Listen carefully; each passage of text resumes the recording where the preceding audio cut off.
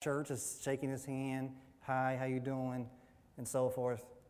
But knowing his sons, who they are, it was an interesting funeral to be a part of. Not be a part of, but to witness. Right? Because the worst thing you can say at a funeral is he's in a better place. For those that are grieving. He is in a better place. While that is true,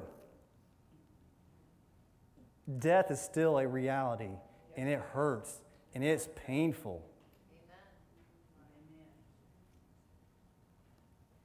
So while I've been watching a lot of NBA playoffs, one thing keeps occurring.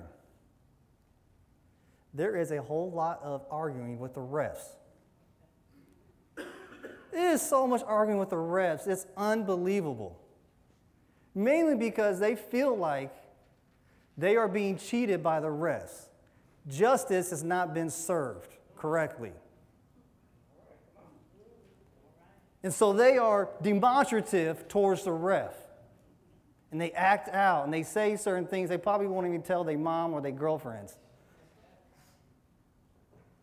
But we have an interesting passion for justice that's built into our core. That's why when we turn on the news and we see something unjust, we get upset.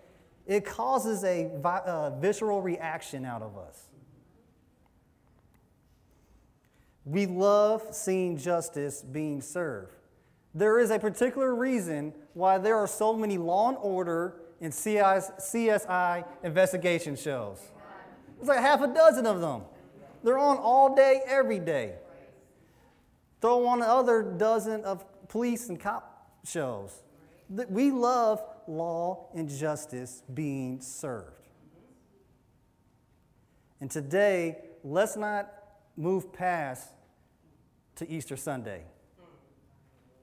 Let's focus on Good Friday. Let's make it a reality. And so like some of those investigators and people that go in and view the crime scene, we're going to take a look at that today. I want you to put yourself in there. I want you to take it personally. We must look personally at the cross to know what happened. I would never been good in an acting job. Okay? I'm not very expressive. I don't carry my emotions on my sleeve. I'm very monotone sometimes, right? I would not be a very good actor. But in some of those Law and Order shows, I can be a good jury. I can be one of those extras. I could be an extra. So today, we're an extra. We're sitting in the courtroom, and we're going to listen to these witnesses talking about what happened on that day. So for our first witness, we're going to call a disciple who he self-proclaimed that Jesus loved the most. And we'll be turning to John chapter 19. I will call this the eyewitness account. Pay attention to the sights, the sounds. Picture what you might hear, the smell. What is going on while we read this scripture? Verse 16. Finally, Pilate handed him over to them to be crucified. So the soldiers took charge of Jesus. Carrying his own cross, he went out to the place of the skull. There they crucified him, and with him 2 others, one on each side and Jesus in the middle. When the soldiers crucified Jesus, they took his clothes, divided them into 4 shares, one for each of them, with the undergarment remaining. This garment was seamless, woven in one piece from top to bottom. Verse 24 says, "Let's not tear it," they said to one another. "Let's decide by lot who will get it." This happened so that scripture might be fulfilled that said, "They divided my clothes among them and cast lots for my garment." So this is what the soldiers did. Near the cross of Jesus stood his mother's sister, a.k.a. his aunt, Mary, the wife of Clopas, and Mary Magdalene. When Jesus saw his mother there and the disciple whom he loved standing nearby, he said to her, "Woman, here is your son. And to the disciple, here is your mother. From that time on, this disciple took her into his home. Yesterday, I got to share a pretty awesome evening with my mom. Got to go to a Chris Tomlin concert. It was awesome. To see 12, 15,000 people all worshiping at the same time is something that I encourage all of you to be taking part of. It fills you up. To hear 12, 10, 15,000 people, you hear the echoes reverberate around the stadium. It's something truly special. And the last time we had gone to a Chris Tomlin concert, because it was the second time we went, my mom was recovering from breast cancer surgery. So to be able to go back 4 years later and share another night with her was pretty special.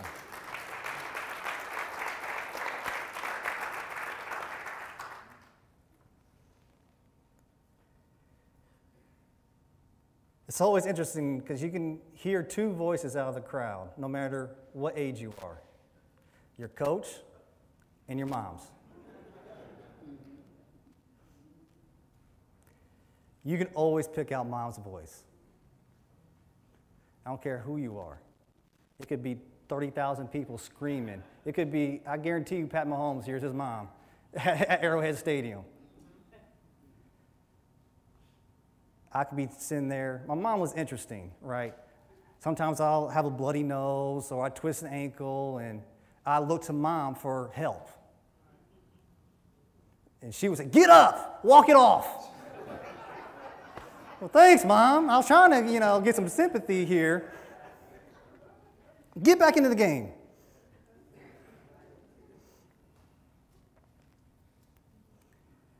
I could imagine the look of despair that Jesus looked, saw his mother, and the look she had in his face, on her face. I couldn't imagine that. In his moment of greatest pain, he took the time to acknowledge her and make sure that she was going to be taken care of. 28. Later, knowing that everything had been finished, and so that the scripture would be fulfilled, Jesus said, "I am thirsty." A jar of wine vinegar was there, so they soaked a sponge in it, put the sponge on a stalk of the hyssop plant, and lifted it to Jesus' lips. When he had received the drink, Jesus said, "It is finished." With that, he bowed his head and gave up his spirit.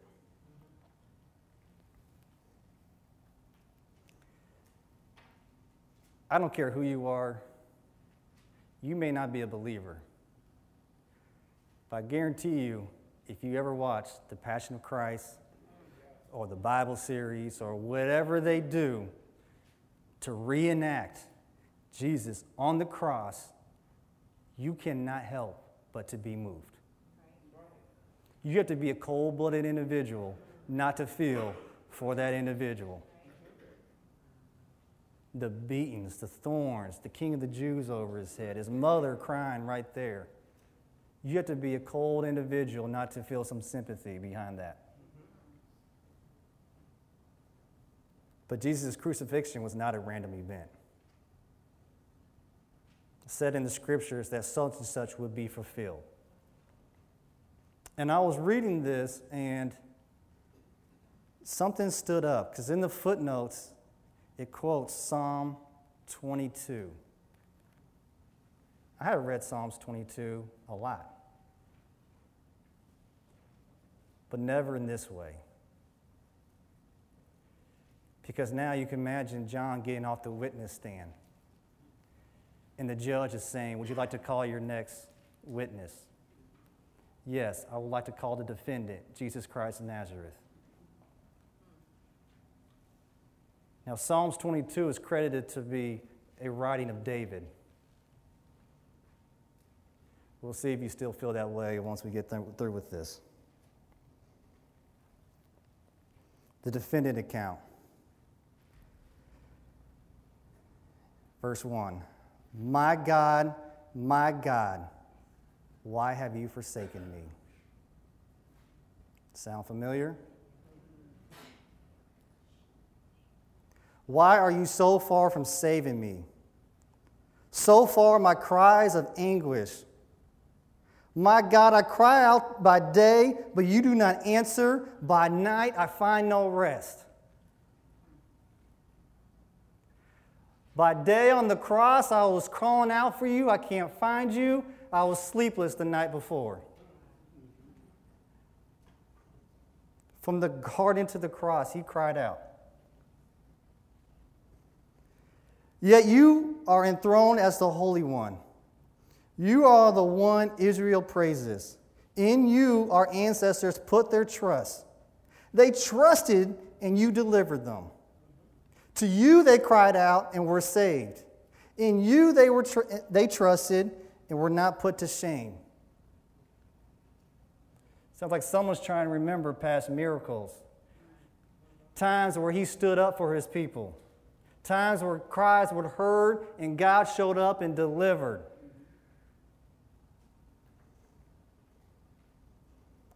But I am a worm and not a man, scorned by everyone, despised by the people.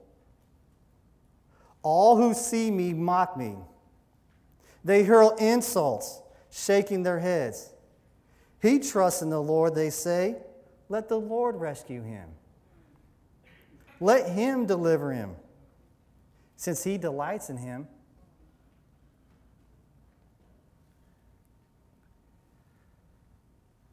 What David's painting a picture here is a crucifixion. When David is writing this, the Roman Empire is not around.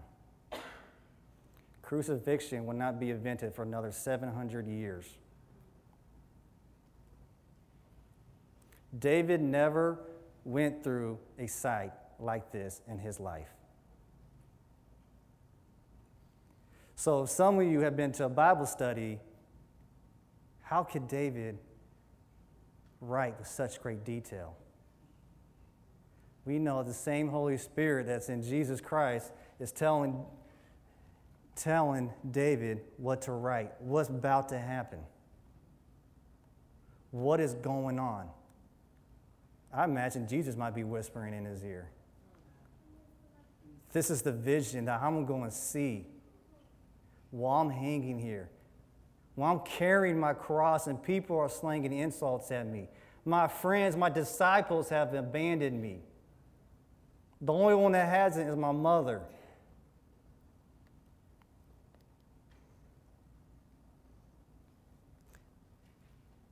Yet you brought me out of the womb. You made me trust in you, heaving at my mother's breast. From birth I was cast on you. From my mother's womb, you have been my God. Do not be far from me, for trouble is near, and there is no one to help. Many bulls surround me. Strong bulls of Bashan encircle me. Roaring lions that tear their prey open their mouths wide against me. I am poured out like water, and all of my bones are out of joint. My heart has turned to wax. It has melted within me. My mouth is dried up like a potsherd, and my tongue sticks to the roof of my mouth. You lay me in the dust of death. Dogs surround me. A pack of villains encircle me. They pierce my hands and feet. All my bones are on display. People stare and gloat over me. They divide my clothes among them and cast lots for my garment. I can imagine Jesus sitting on the cross, seeing the sights, the sounds, the voices, the pain that's rushing through his body. probably so much pain that he's in shock.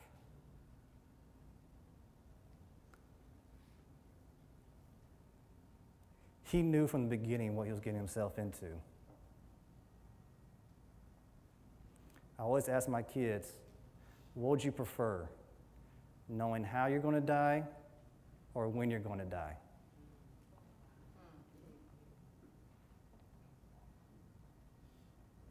I'll ask a third question, and why you're going to die.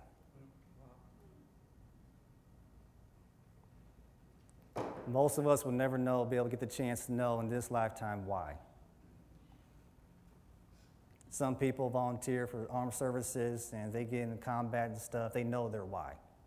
They would have to know their why to put themselves in harm's way like that. Most of us will never know our why.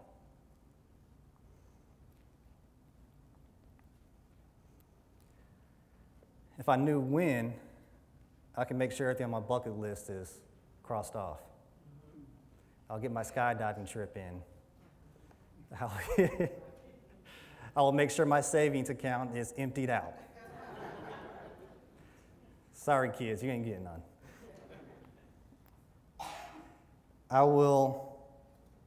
If I know how I'm going to die, I will do my best to avoid that situation at all costs.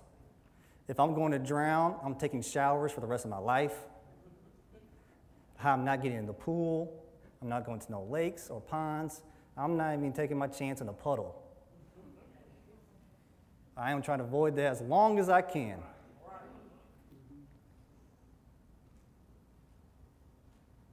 I can imagine Jesus whispering in David's ear, "This is my lot. This is my path."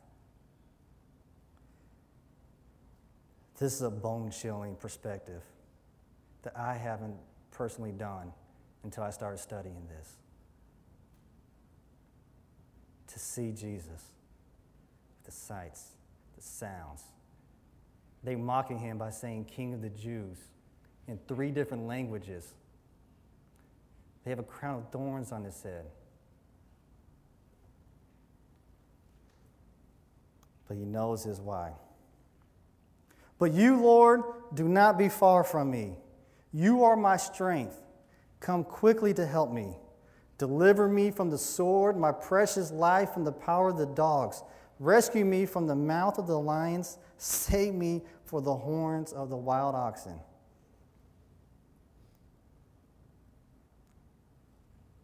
One last cry for help.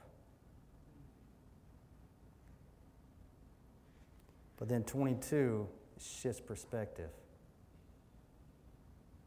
This is why he is on the cross. The reason I'm on the cross is on verse 22 says, I will declare your name to my people. In the assembly I will praise you. You who fear the Lord, praise him. All you descendants of Jacob, honor him. Revere him, all you descendants of Israel. For he who has not despised or scorned the suffering of the afflicted one. He has not hidden his face from him, but he has listened to his cry for help. From you comes the theme of my praise in the great assembly. Before those who fear you, I will fulfill my vows. The poor will eat and be satisfied. Those who seek the Lord will praise him. May your hearts live forever. All the ends of the earth will remember and turn to the Lord. And all the families of the nations will bow down before him. For dominion belongs to the Lord, and he rules over all nations. All the rich of the earth will feast and worship. All who go down to the dust will kneel before him. Those who cannot keep themselves alive, posterity will serve them. Future generations will be told about the Lord. They will proclaim his righteousness, declaring to the people yet unborn, he has done it. It is finished. He knew his lot in life. He knew what was going to happen to him. He knew the course that was set before him. The same God that was whispering in David's ear Give him a detailed account. David thought he was writing a song. He gave us Jesus' perspective from the cross.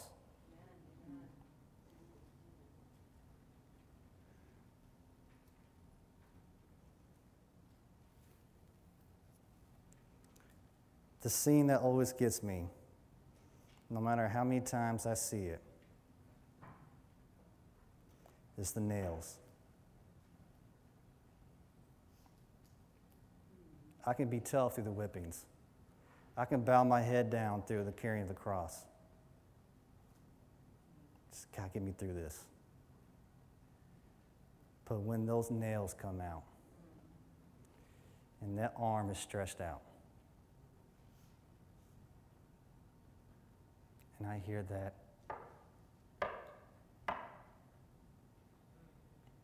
metal on metal, and the excruciating scream.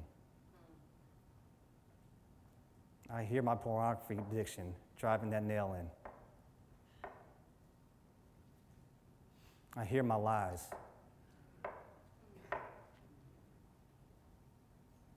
I hear my gossip. I hear my lust. I hear my jealousy. I hear my sexual temptations.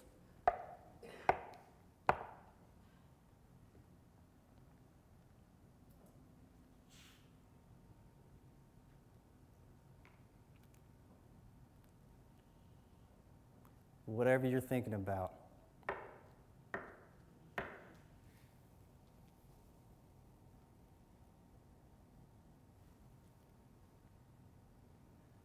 that's what breaks me. Every single time. It could have been me making fun of him driving the nails in. I'm a competitive guy. I won't want to roll dice or whatever they're doing to determine how he's going to win his garments.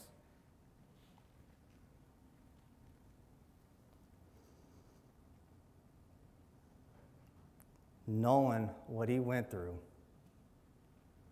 for me draws me much closer to him.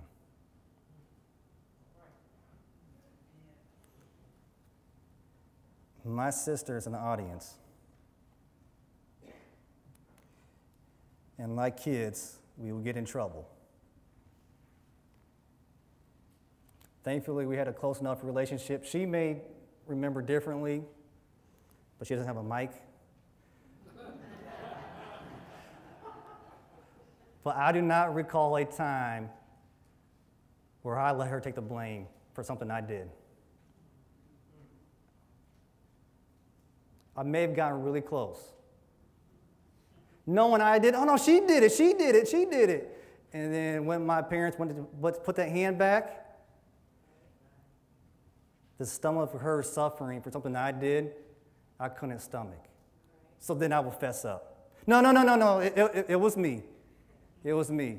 And then I will probably get a worse beating. I couldn't stomach the thought for my sister. But yet I so willingly let him do it. I let him be my bondsman and get me out of jail.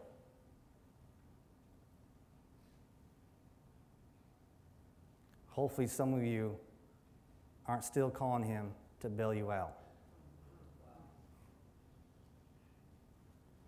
Because if you love him, how could you continue to live in that and not make changes to your life?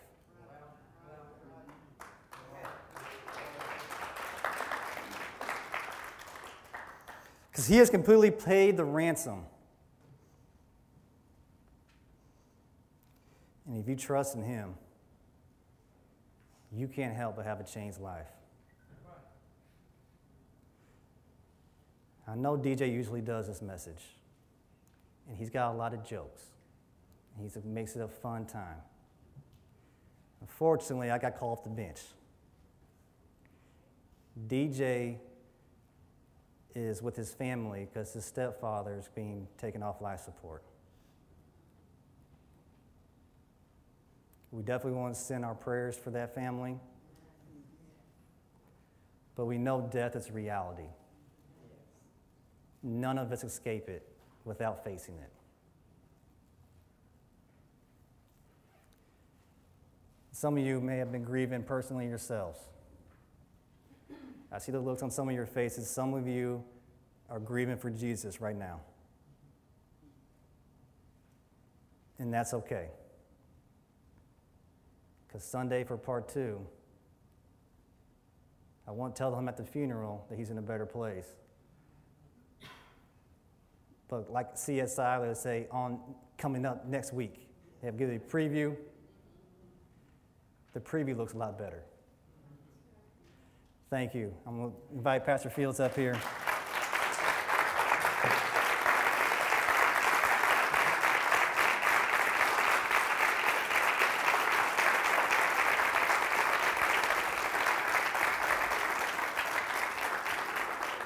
As they say, that was strong.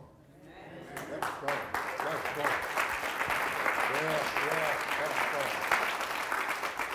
Awesome job. That touched my spirit when that. I'm like, whew. How many of those hits were for me?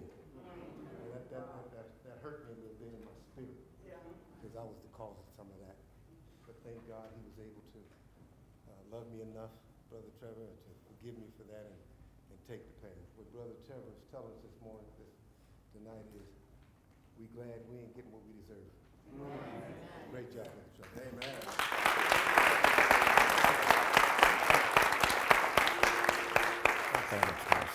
Real quick, I always anoint. It'll be on your forehead. Hold your hands open. It's just a special anointing. Understand what I'm saying? And those with children come up first so they can get them out home. Those with children come up first. I'm just going to sip your notes. Here we go. Father God, in the name of Jesus Christ of Nazareth, we want to thank you for sending us the messenger. And the messenger gave us a message that we can take in our hearts, not only for tonight, but for the rest of our lives. We understand